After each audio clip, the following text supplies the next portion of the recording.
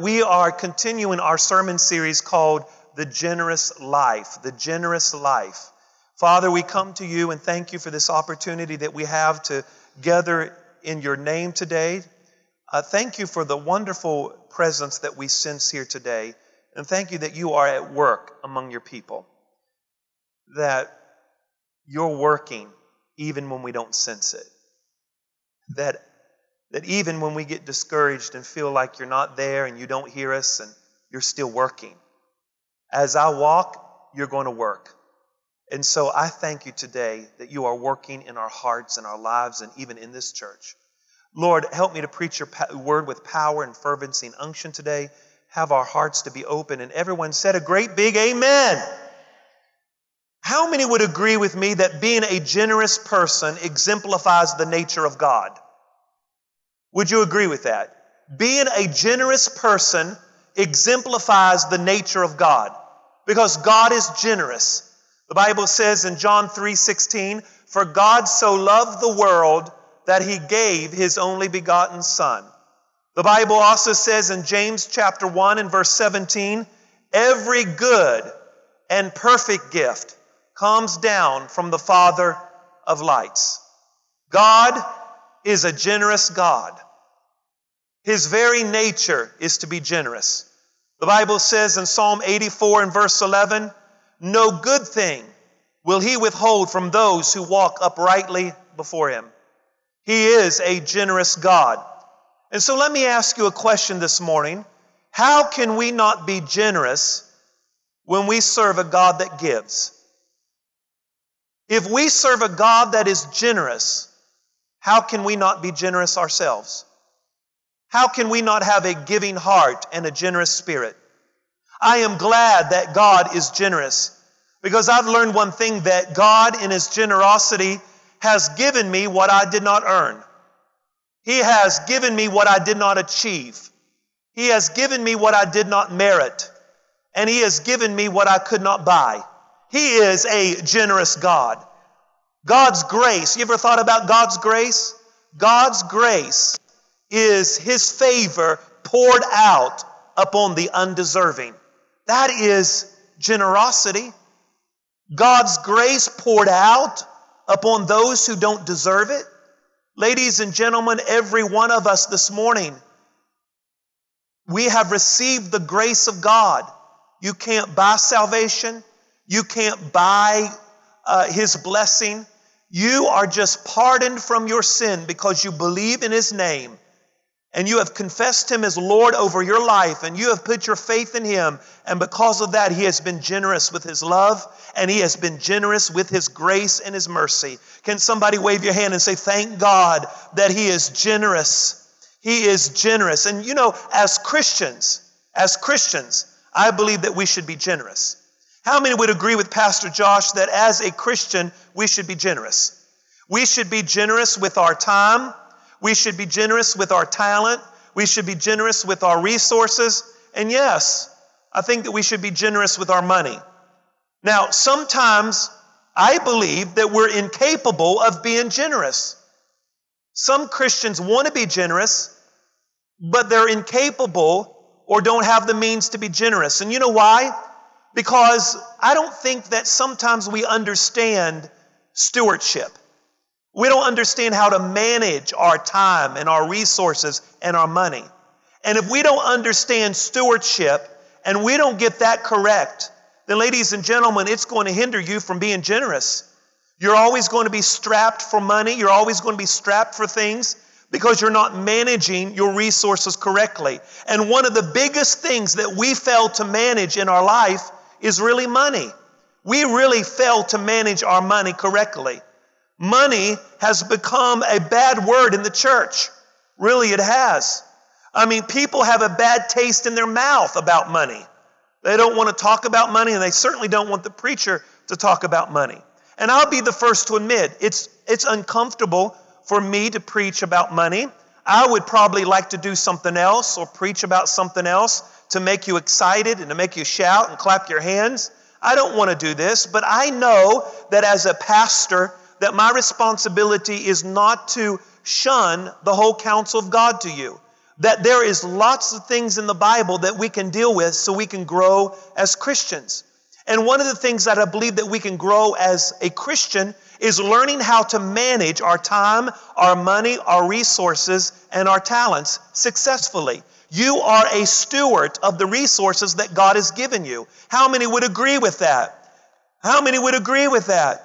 And sometimes when we deal with money, it puts a bad taste in people's mouth and people don't want to deal with it. And yes, it's hard for me to deal with it, but as a pastor, I want you to grow. And I think that you know my heart this morning. I'm not out trying to make myself rich. And I don't think there's a lot of preachers like that. There's a few, and some of those preachers have given the church a bad name. Can I hear an amen?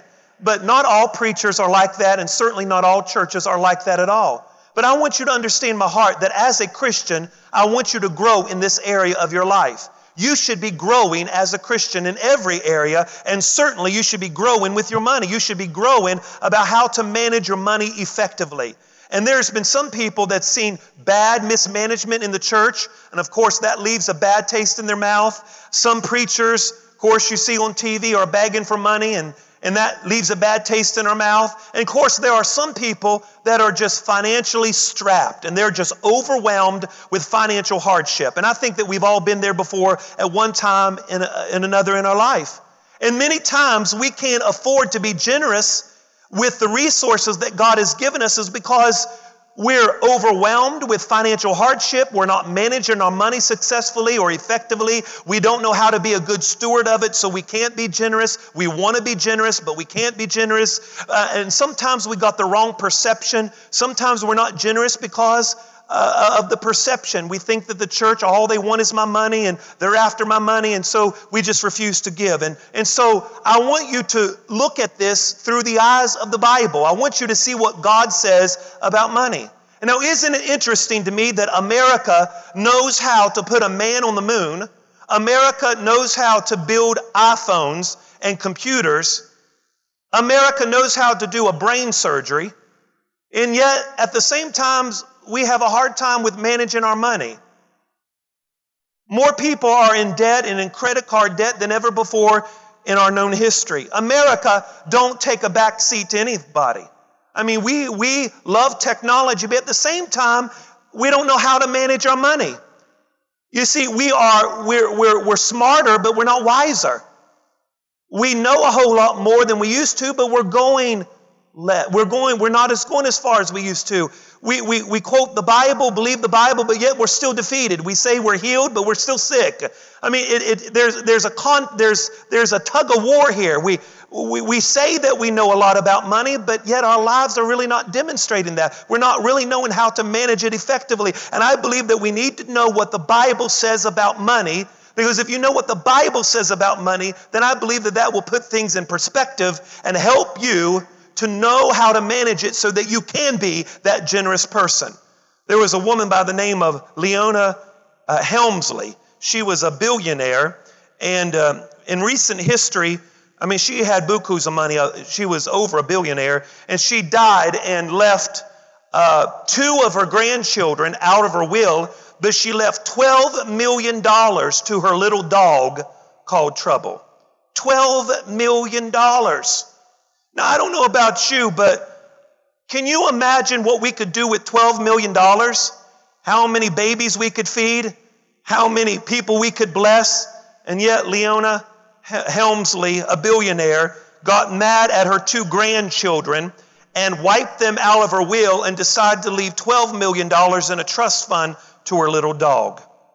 We live in a generation where people really just throw money away. They don't know how to handle the money and the resources that God wants to give them. Now, I know that's ridiculous, and you think, well, I would never do that. But ladies and gentlemen, we do that with a few dollars. We do that with a couple $100. We do it on a different scale. We may laugh at Leona Helmsley this morning, but we actually do it ourselves in our own life. We do it with a little money. Money is a big problem in our life. We can't get away from money. I mean, we deal with it constantly. You pay bills, you write checks, or you do a mobile picture of your check. You have direct deposit, you receive checks, you make deposits, you pay taxes, you do online banking, you deal with money every day of your life. And since we deal with it every day, don't you think that we should know how to manage it? Do you know that 50% of all marriages in America break up because of money problems? Not because of communication problems, but because of money problems. 57%, not 50, but 57% of marriages break up because of money problems. Friendships will break up because of money. You owe me $50 and you never gave it back, and so we just cut communication off. You've seen that before. I mean, parents will neglect their children because they're getting another job, because they got to go after another dollar. Businesses will go bankrupt because they didn't make enough money or didn't know how to do business or handle money not effectively. 1 out of 4 Americans say they have no spare cash. 1 out of 4 Americans will say they don't have no spare cash, and if they lost their job tomorrow, they wouldn't know what to do. America's number one fear, even above a terrorist attack, is running out of money during retirement. Isn't that amazing? That's our number one fear. We're not fearful that Russia's going to bomb us or ISIS is going to overtake us. We're fearful of running out of money during retirement. America's amount of credit card debt in a household with more than one card is now $9,312, an increase of 116% over the past 10 years. So the average household that has 2 credit cards has at least over $9,000 in credit card debt. The average savings rate is less than 2% of a personal income. Even the average home don't even have a savings account because they have no spare cash. And this is what people will say. People will say, well, Pastor, I could take care of all these problems if I had more money. But ladies and gentlemen, that is a myth. Money problems are not caused because you don't have enough money. You have enough money. The problem is we're not, now there may be cases we don't have enough, and that could be the case. But the majority of the problem is we don't know how to manage our money. Most of our problems with money is because we don't manage it. We don't have a budget. We don't know what's going out. We don't know what's coming in. It's a guessing game. And so therefore we live paycheck to paycheck, and we want to be generous. We go to church and we want to give, but at the same time we're so strapped. But ladies and gentlemen, let me make sure you understand something, that how you deal with your money really does reveal the type of person you are. How you deal with your money reveals the type of person you are. Jesus said in Matthew 6:21, for where your treasure is, there will your heart be also. Wherever you're putting your money at, that's where your heart is. You can open up your checkbook and you can tell where your heart is. Where your treasure is, Jesus said, there will be your heart also. The problem really is, church, not about purses and pocketbooks. The problem is not purses and pocketbooks. The problem is your heart. Generosity and stewardship is a matter of the heart. I can get up here and preach about it. I can tell you scriptural references to biblical stewardship and how to handle your money. But if the Holy Spirit doesn't get a hold of your heart and you see the necessity of handling it correctly, then it will not change. I'm just preaching a sermon to dead ears. It's a matter of the heart. I believe the Holy Spirit has to tug at your heart. Move your heart to generosity. Do you know, listen to this preacher this morning, do you know that Jesus talks more about money than he does heaven and hell? It's interesting to me. He talks more about money and possessions than he does heaven and hell. There are 500 scriptures in the New Testament that deal with prayer, and yet there are 2,500 scriptures that deal with money and possessions. Did you see that? Over 500 scriptures that deal with prayer, but yet there are 2,500 scriptures that deal with money and possessions. Because, ladies and gentlemen, it's a big deal. Jesus is saying, listen, you need to listen, because money can rob you. Money can hinder you if you don't handle it correctly. You know, even in the Gospels, 1 out of 10 verses deals with handling money or your possessions or material wealth. You see, you say, well, Jesus must have been really worried about Jesus was just obsessed with money. He's just like all those other preachers. He's just obsessed with money.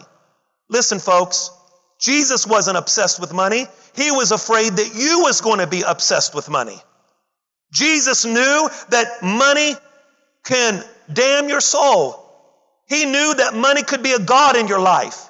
He knew that it would be very easy for you to fall in a trap of working a job and going after money and going after the paycheck, and you don't rely and trust on God.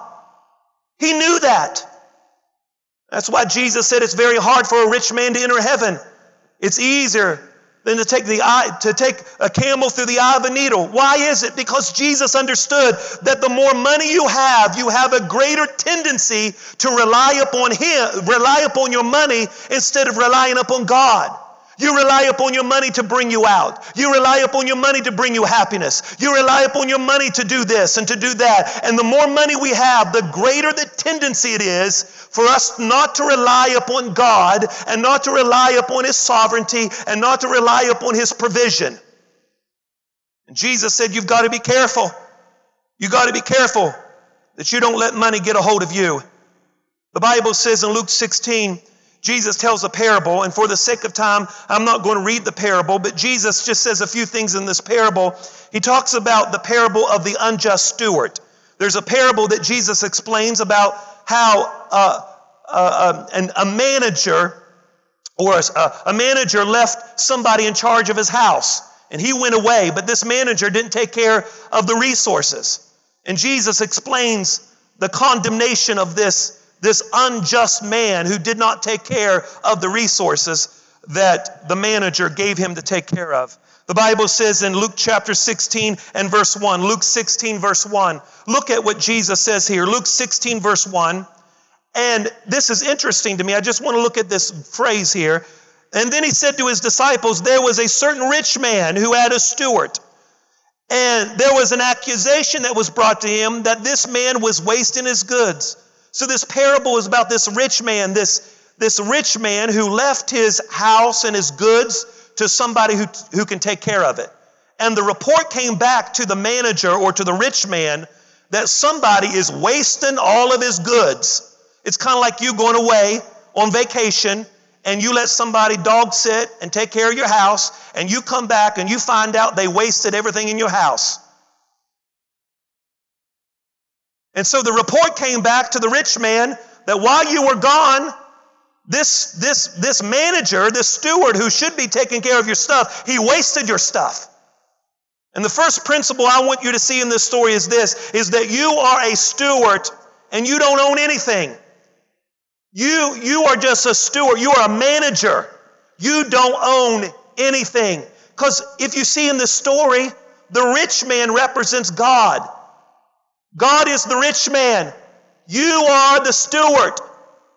You are to take care of his resources. And the Bible says in verse number 1, what was the accusation? Luke 16 verse 1, the accusation was that the man was wasting his goods. Whose goods? The rich man.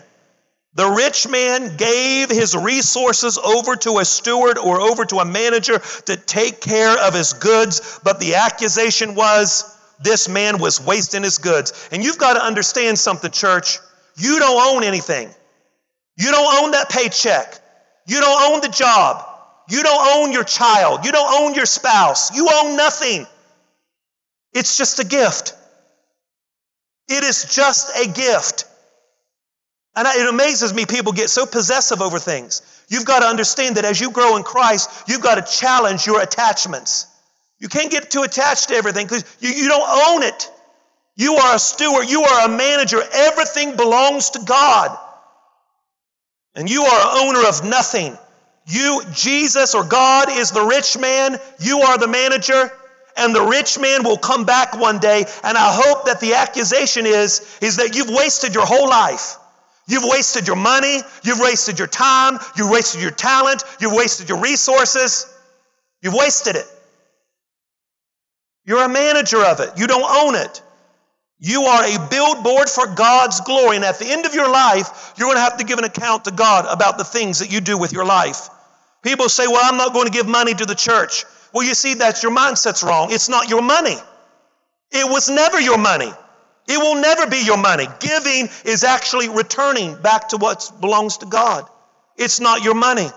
He owns it all, ladies and gentlemen. He owns it all. He owns all the diamond mines of South Africa. He owns all the wheat fields of Kansas. He owns the corn fields of Nebraska. He owns the orange groves of Florida. He owns all the oil in Kuwait. He owns all the cattle on 1,000 hills. He owns it all. He owns it all. Let us not set up and be prideful and think that we own it. The Bible says in Romans 11:36, the apostle said very clear, for of him and through him and to him all things, to whom be all glory forever and ever. It all goes to him. It was made for him. It was made by him, and it's going to go back to him. You are just a manager. You're a steward. He's the rich man. And you are to make sure you don't waste the goods. The Bible says, David said in Psalm 24, verse 11, the earth is the Lord's and all of the fullness, and the world and they that dwell therein. The Bible says in Romans chapter 14, verse 12, the apostle said, so then each of us shall give an account of himself to God. You're going to give an account to God. What are you going to give an account to? You're going to give an account to everything you've wasted. All the resources that you've wasted, you'll get an account for it. What are you saying, preacher? I am saying that Jesus told this parable, and behind this parable is a spiritual meaning. The rich man gave his resources to a manager, a steward, to take care of, but the accusation came back to the rich man that he wasted it all. Don't waste it, folks. Use it for God's glory. Now, Jesus goes on to tell the story at the end of the story, or towards the middle of the story, excuse me. In Luke 16, verse 9, listen to this. In the middle of this parable, Jesus says this profound statement. Luke 16, verse 9, look at it. Luke 16, verse 9, and I say to you, make friends for yourself by unrighteous mammon. Now, the word mammon means wealth or money. It's an old English word. Then when you fell, they may receive you into the everlasting home. Now, look at that. He says, I want you to make friends for yourself by your unrighteous money, that when you fell, they may receive you into an everlasting home. You know what Jesus is saying? Number two, Jesus is saying, not only are you a steward of the resources I've given you, not only are you a manager of it, you don't need to waste it, but number two, Jesus is saying, you need to make sure that you use your money and make sure you have an eye towards eternity. Now, that's interesting. Use your money now with an eye towards eternity. In other words, Jesus is saying, you can use your money right now, and your money can meet you in the next world. Did you just hear what Pastor Josh said? Your money can meet you in the next world.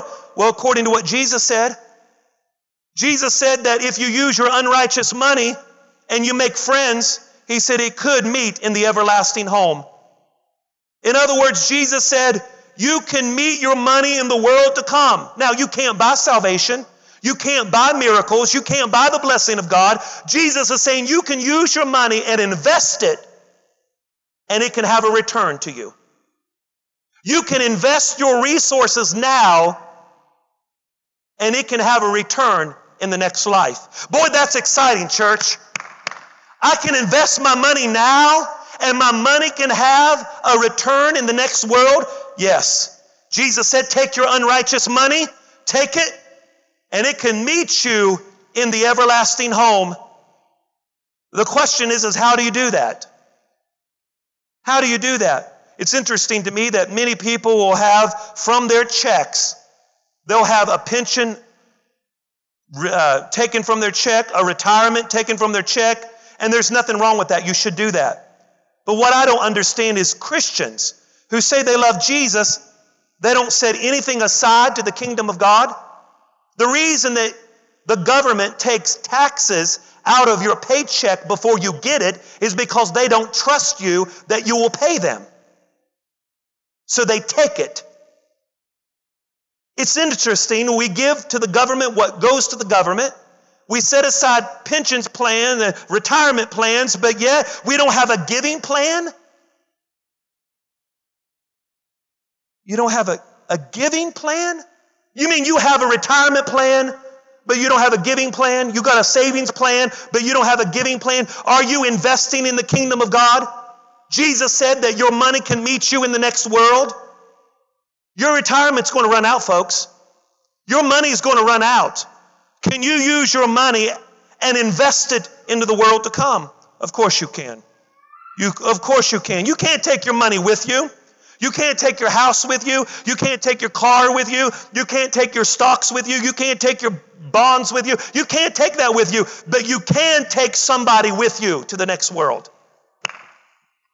I said you can take somebody with you to the next world. What are you saying, preacher? Jesus said that your money can meet you in the next world. How does that happen? When you take your resources and you invest it into somebody, that somebody will live on for eternity and they can meet you in the next world. The value of an investment is determined by two things. The value of an investment, what you invest in, is determined by two things. Everybody shout, it's determined by two things. Shout it out, it's determined by two things. Number one, it's determined by its security. And number two, it's determined by its rate of return. So, the value of any investment is determined primarily by two things. Its security and by the rate of return. With that being said, what's the best way that you can invest your money? Does it have security? And will it have a rate of return?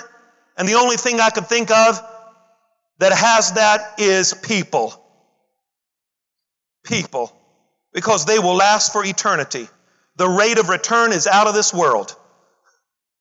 They are going to live on forever. They're secure. They're going to live on forever. It's true. Investing in the lives of people will meet you in the next world. You can use your money, Jesus said, and your money can meet you in the next world. How is that so? You can invest your resources in organizations and in churches who are reaching people, and those people can meet you in the next world.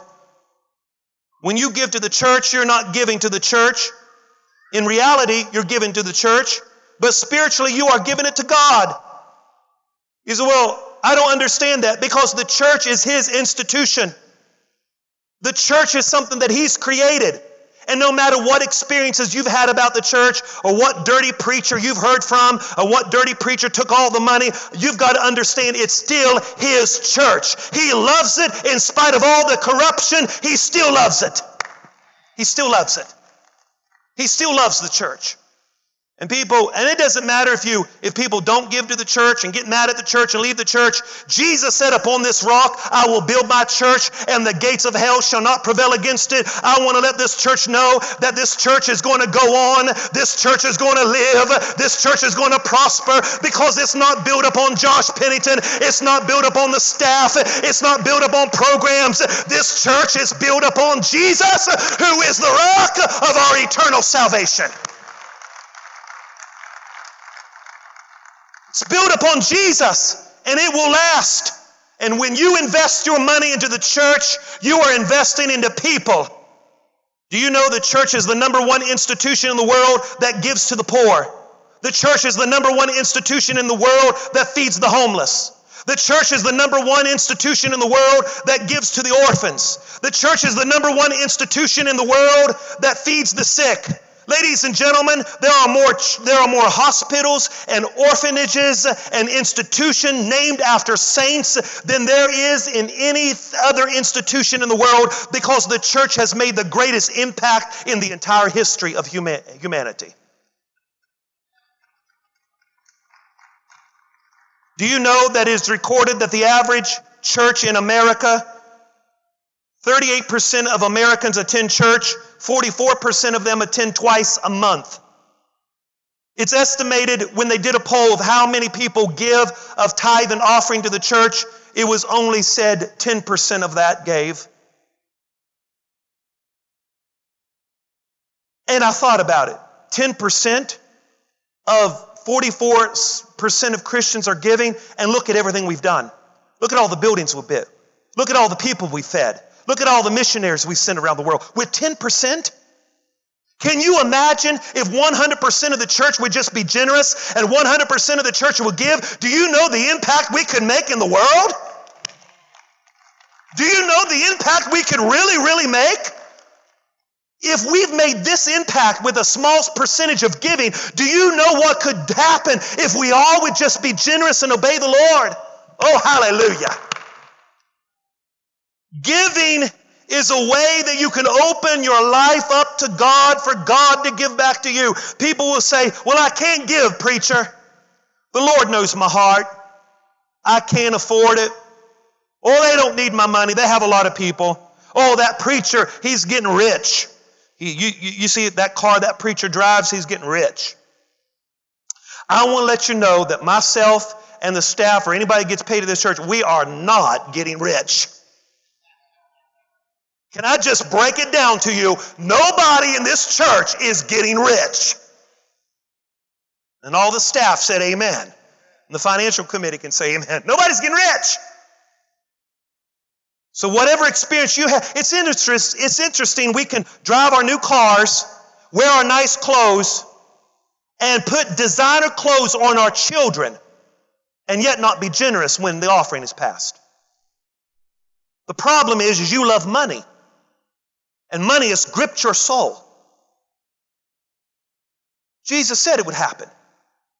You're running after things that's going to burn up, folks. Invest your money into something eternal. Jesus said in verse 10, not only do you have to be a steward of the money, not only can your money meet you in the next world because of the investment into people, but Jesus said in Luke 16 verse 10, I'm almost done. Luke 16 verse 10, Jesus said, in the same parable, Luke 16:10, Jesus said, he who is faithful in what is least. Hold on. Jesus made a profound statement here.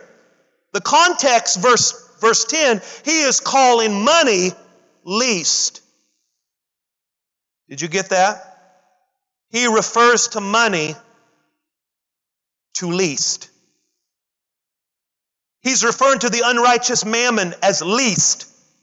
And how many of us think it's the best? Oh, sure, we love money. Sure, we want money. We have to have it. But you got to be careful that it doesn't have you. He calls money least. And yet, our whole lives are running after it.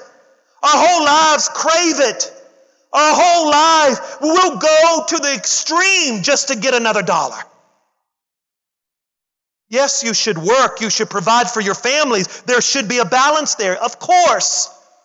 But there's an extreme to it, folks. And we live in a world, especially America, that we are driven to climb the ladder of success. We are driven to make the last dollar. We got to pay the last credit card off. We got to pay this and get this type of clothing and buy this car and do this and do that. And then when we come to the house of God, we're strapped.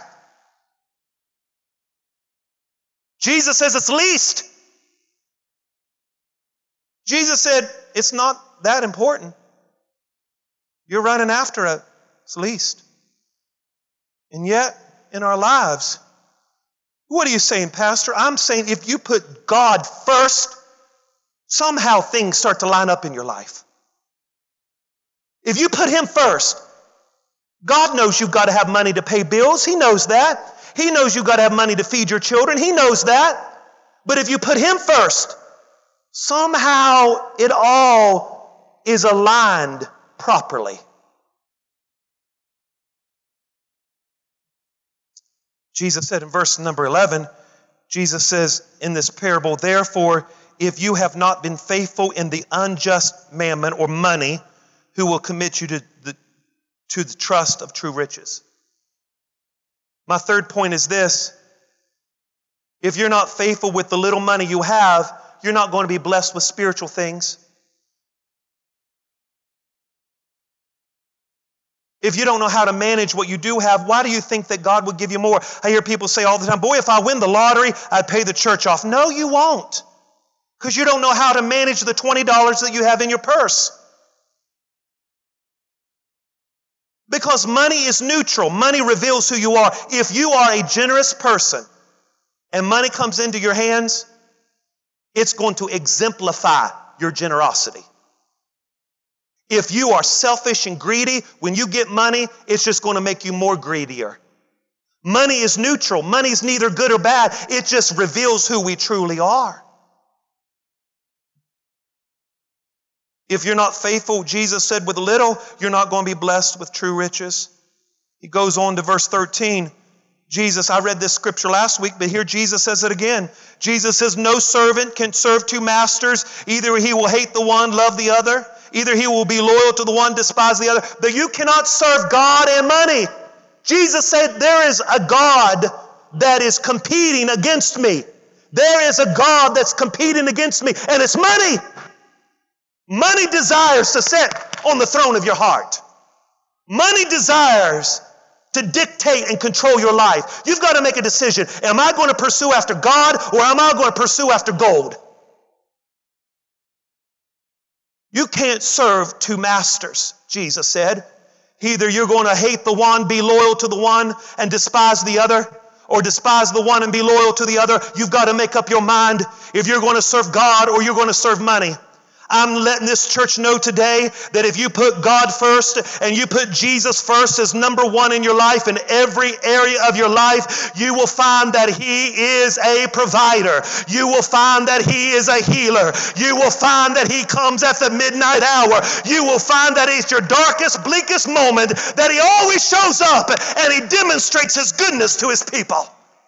Hallelujah. I'm telling you today that we serve a God who is more than enough. We serve a God who provides. We serve a God who is willing to provide for His children. To those who are cold and hungry, He is the bread of life. To those who are destitute and forsaken, He is the shepherd that leaves the 99 and goes after the one. To the one that is lonely and friendless, He is the friend that sticks closer than a brother. To him that is defeated, He is the victory that overcomes the world. To those who are in the valley, He is the lily of the valley and the bright and morning star. To those who are feel pressed by the thorns of life, He is the rose of Sharon. I'm telling you today, He is your everything that you've ever needed.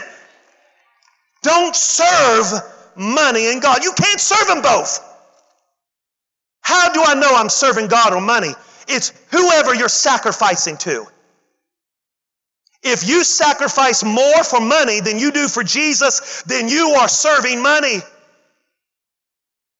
Whoever you sacrifice for is your God. There are people who are living with their master. Their house is their God. They live with their master. They drive their master. They wear their master. Because they sacrifice for it. They'll work another job just to get the latest clothing, but the offering plate is passed by, they don't have it. Money is your God, and you have fallen to the snare of the devil. Money is your master. Whoever you sacrifice to is your God. If you sacrifice more for the sake of money, it's your God. But those who sacrifice for the sake of Jesus and invest into something eternal, He's your God. It's interesting to me that Jesus said this, and you know how the religious leaders acted, verse 14. Luke 15, verse 14. I'm going to read it out of the New Living Translation. Luke 16, verse 14. And after Jesus was done with the parable, and He said all this about money, this is the response of people. You ready? He says, the Pharisees, after He was done, who were lovers of money, heard all these things, and they scoffed at Him. One translation says they put their nose up at Him.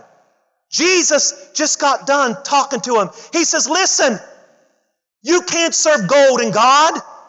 Jesus said to the religious leaders, listen, you can take your money and invest it into eternity.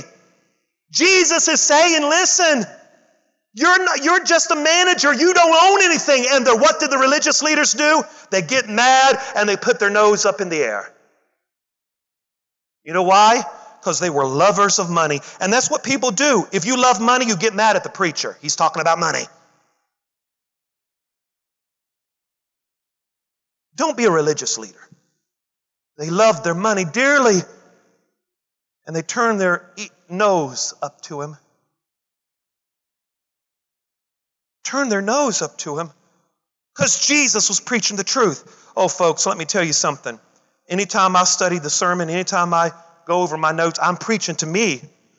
Listen, I am the number one congregation member. Me. I want to handle my money more effectively. I want to do what's right. I want to please God. I want to be more generous than I've ever been in my whole life.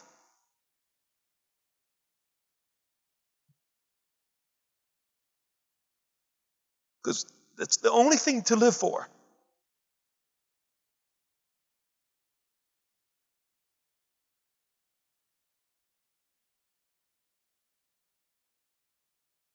We get so busy working in life that we haven't taken time to work on our life.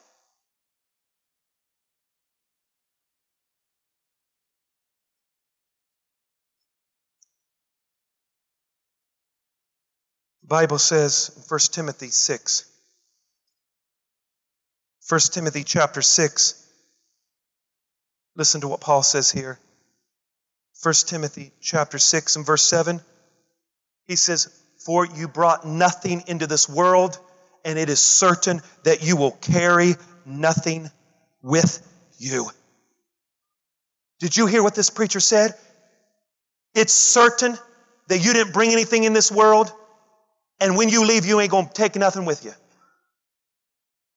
You're not going to take anything with you. Who do you think it belonged to before you got here? And who do you think it's going to go back to after you're gone? So it don't belong to you.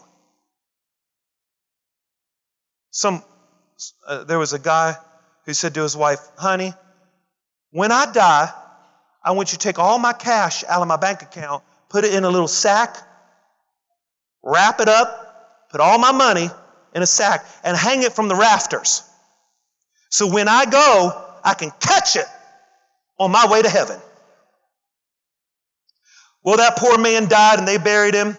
She went up to the attic and found, she said, "Shoot, it's still here. I should have tied it to the basement."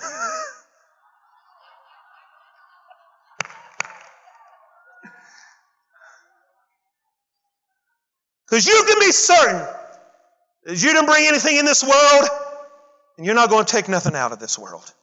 What did Paul say? Listen to this. I'm almost done. Verse 9, but those who desire to be rich fall into temptation and a snare, and into many foolish and harmful lusts, which drown men in destruction and perdition. For the love of money is the root of all kinds of evil, for which some have strayed from the faith in their greediness and pierced themselves through with many sorrows. Listen to what the apostle said. Because of people running after money and the love for it, they've pierced their own soul and they've strayed from the faith, and they've been given to greediness, and they pierced themselves with many sorrows. You say, why does God want my money if it already belongs to Him? He wants to know if He is still number one in your life. He wants to know, are you going to worship God, or are you going to worship gold? Are you going to worship the budget, or are you going to follow the Bible? Are you going to follow after the stocks, or are you going to go after the Savior? What are you going to do? What are you going to do?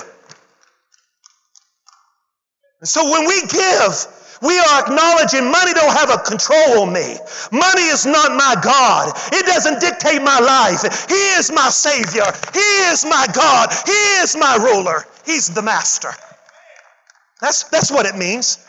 Hallelujah. Somebody praise God today. Hallelujah. That's what it means.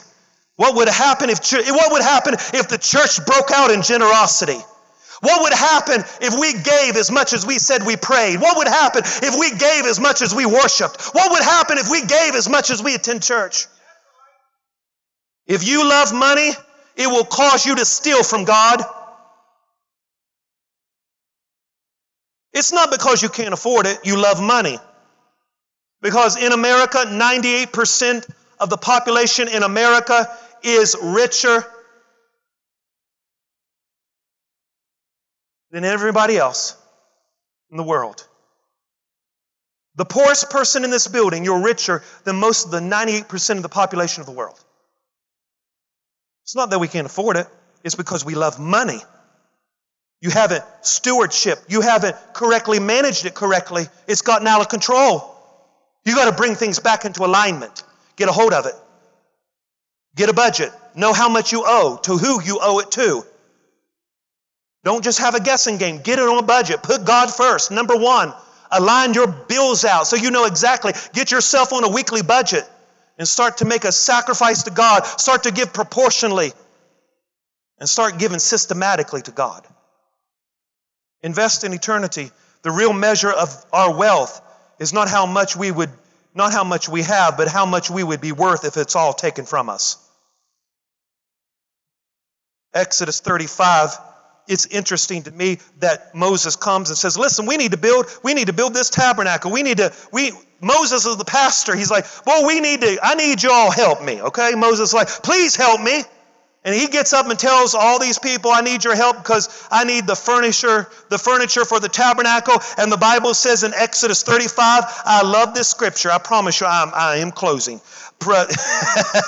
Exodus 35 and verse number 20, the Bible says, and all the congregation, listen to this. Moses said, I need your help. And all the congregation of the children of Israel departed from the presence of the Lord. Verse 21. Then everyone came to whose heart was stirred, and every whose spirit was willing, and they brought the Lord's offering for the work of the tabernacle of the meeting, for all of its services and its holy garments. So Moses got up and says, listen, I need your help. And everybody got stirred up. And they're like, we're going to bring a free will offering to the Lord. And then the Bible says in verse 25 of the same chapter, all the women who were gifted started spinning yarn and started making stuff for the tabernacle. I mean, people started breaking out in generosity. And you know what happened? After it broke out in generosity, the Bible says in Exodus 36, verse 3, this was the result of generosity. Exodus 36, verse 3. I want you to see this. Exodus 36, 3. And then they received from Moses all the offering which the children of Israel had brought for the work of the service of making the sanctuary. So they continued bringing to him free will offerings every morning. Verse 4. Then all the craftsmen who were doing all the work of the sanctuary came, each from the work he was doing. Verse 5, and they spoke to Moses, saying, the people bring much more than enough for the service of the work which the Lord commanded us to do. So Moses gave a commandment that caused it to be proclaimed throughout the camp, saying, let neither man nor woman do any more work for the offering of the sanctuary. And the people were restrained from bringing, for the material that was sufficient for all the work to be done. Indeed, it was too much. Folks, we don't need somebody to write us a big check. If we all just be generous and be obedient to God and give, it is no wonder what this church can do in the city of Galena. And not only the city of Galena, it is no wonder what we could do around the world if people would just be generous. Hallelujah. Moses said, please tell them, quit bringing the offering. It's too much. Please. I hope to God one day as a pastor, I'd have to get up here and say, please stop bringing the money. Please stop bringing the resources. We don't know what, Mana doesn't know what to do with all of it.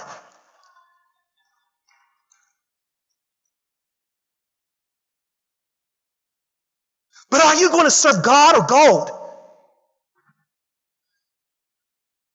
I pray to God that the Holy Spirit gets a hold of your heart and you become the most generous person you've ever been in your whole life. Can you be generous in other things? Yes. But Jesus used money. He says money is a stumbling block. Because where your treasure is, there will your heart be. You say, preacher, I don't agree with all this and you just want my money. Folks, be very careful that you don't think that or even say it because you don't know my life.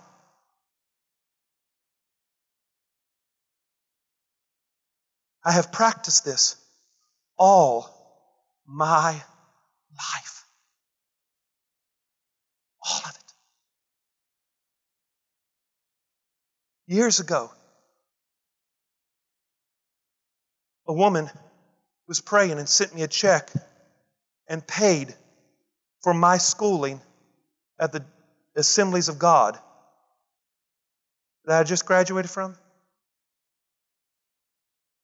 Now, I have school debt from previous years, but I was determined I wasn't going to borrow any more money. And I started trusting God and believing God and putting God always number one. And I'm telling you, somebody wrote it, called me up and said they got extra money in the mail. I tell you, when I walked across the stage, I didn't owe nobody anything. It was paid off. It was paid off. You got to make a decision. What are you going to do? The Lord may not be asking you to give that much, but the principle is this. Increase your faith. Increase it. Let's increase it. Let's challenge you to give. November the 4th, I've asked the whole church on November the 4th, let's be like the children of Israel. Let's give that day. Let's be generous. On November the 4th, I've asked you to pray about it. I've asked you to pray with your spouse. I've asked you to pray with your family. I'm not asking any amount. I'm asking you to pray about it. Ask what the Holy Spirit wants you to give. And it is a Thanksgiving offering. Just we're coming to give. I'm asking you to do it to challenge your faith. Maybe you've just been given the same amount for years. Well, this is an opportunity to stretch your faith. I don't want to overwhelm you, but I want to stretch you. Stretch your faith. Ask the Holy Spirit what He wants you to do. No strings attached. I'm not going to promise you that you're going to be a millionaire when you do it. I'm just asking you just to be generous on November the 4th and pray about it.